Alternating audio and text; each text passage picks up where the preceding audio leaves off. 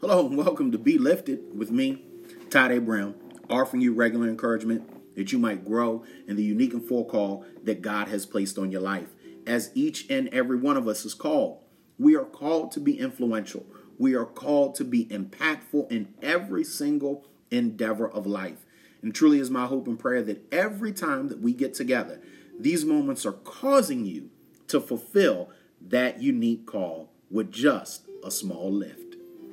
Let's go ahead and get into today's topic, which is entitled, Getting Finished Before You Start. In Philippians chapter 4, verse 13, it says this, I can do all things through Christ, which strengthens me. My Be Lifted brothers and sisters, have you ever had an idea that literally set your soul on fire? I mean, your passion has just been aflame with this idea or an idea that you had in the past. You were certain it was God calling you out to do something for him, and you were totally excited about it, right? Not just totally, but totally excited about it. You wrote down the idea. You called your closest confidants. You announced it to all who would listen. But then a couple hours, days, months, maybe year passed, and the flame of enthusiasm you initially felt began to die, doused by the reality of what it would take, the resources that as you looked at things you didn't see or possibly did not have, the courage that was needed, you felt that you actually lacked it, or the expertise that was needed, you feel as though you just don't possess. So because it looked impossible, you gave up before you started. But beloved, I need you to understand that all things are possible to them that believe. You know, the scenario that I just pointed out for you reminds me literally of the book of Nehemiah, in which Nehemiah describes how he rebuilt the wall of Jerusalem. His passion for this project was ignited when he asked one of his brothers, Hanai, about the Jewish remnant that had survived exile. For reference, you can go look at Nehemiah chapter 1. Jerusalem was literally defenseless against their enemies. When Nehemiah heard this, he was deeply moved, so he sat down and he literally began to weep. For some days, he mourned and fasted and prayed before God, and then finally his passion, there it is, that excitement, that fire of the soul, led him to petition God for favor in approaching the king to ask for help in rebuilding the wall.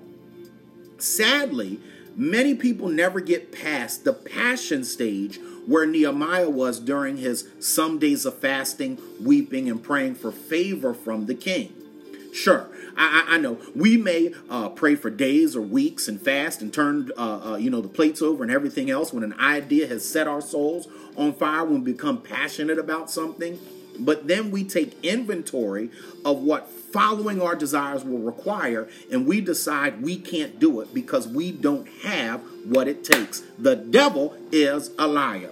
Listen. Yes, I know we can say we lack the skills, the money, the time, the courage, the influence, the knowledge, the expertise, or even the necessary degrees. We're too young, too old, overqualified, underqualified. We're married, we're single, we're divorced. We lack support from others and the vision to know how it's going to unfold. And so we shove down our passion, forgetting that if God is calling us, God will provide what we need. He is Jehovah Jireh, the Lord that provides everything in spite of what I just listed before. I wish I could get a witness in here.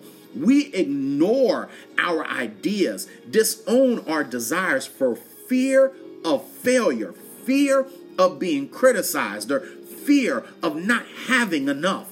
And before we know it, we have talked ourselves right out of our idea. Listen, in between passion and action, we give up. Why?